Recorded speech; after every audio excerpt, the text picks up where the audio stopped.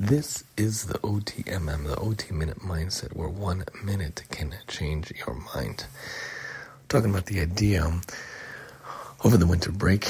We have winter break from the Xmas to the New Year's time, and later on, working with the city, we get one for the President's Week. And, different things. One day we did a nighttime movie with the kids. We actually saw the original Mary Poppins.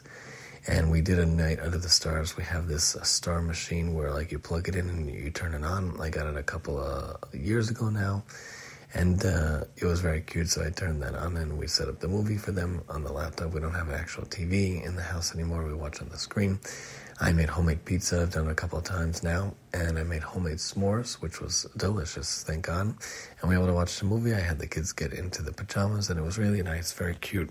Very simple idea to do with the kids, really nice to do that. I also got them roller skates as a winter present recently, and it came just the other day. So my boys had theirs, and the girlie has hers. Unfortunately, it's not going to last a long time because they grow so fast, but got them the roller skates, and they were able to use in the basement when it was raining, and then outside a little bit as well. Simple things, fun things to do, different things we could do with our kids. Movie night at home is not so difficult, and making food, when you follow the recipes, it smelled like the pizza store, and the s'mores was really great.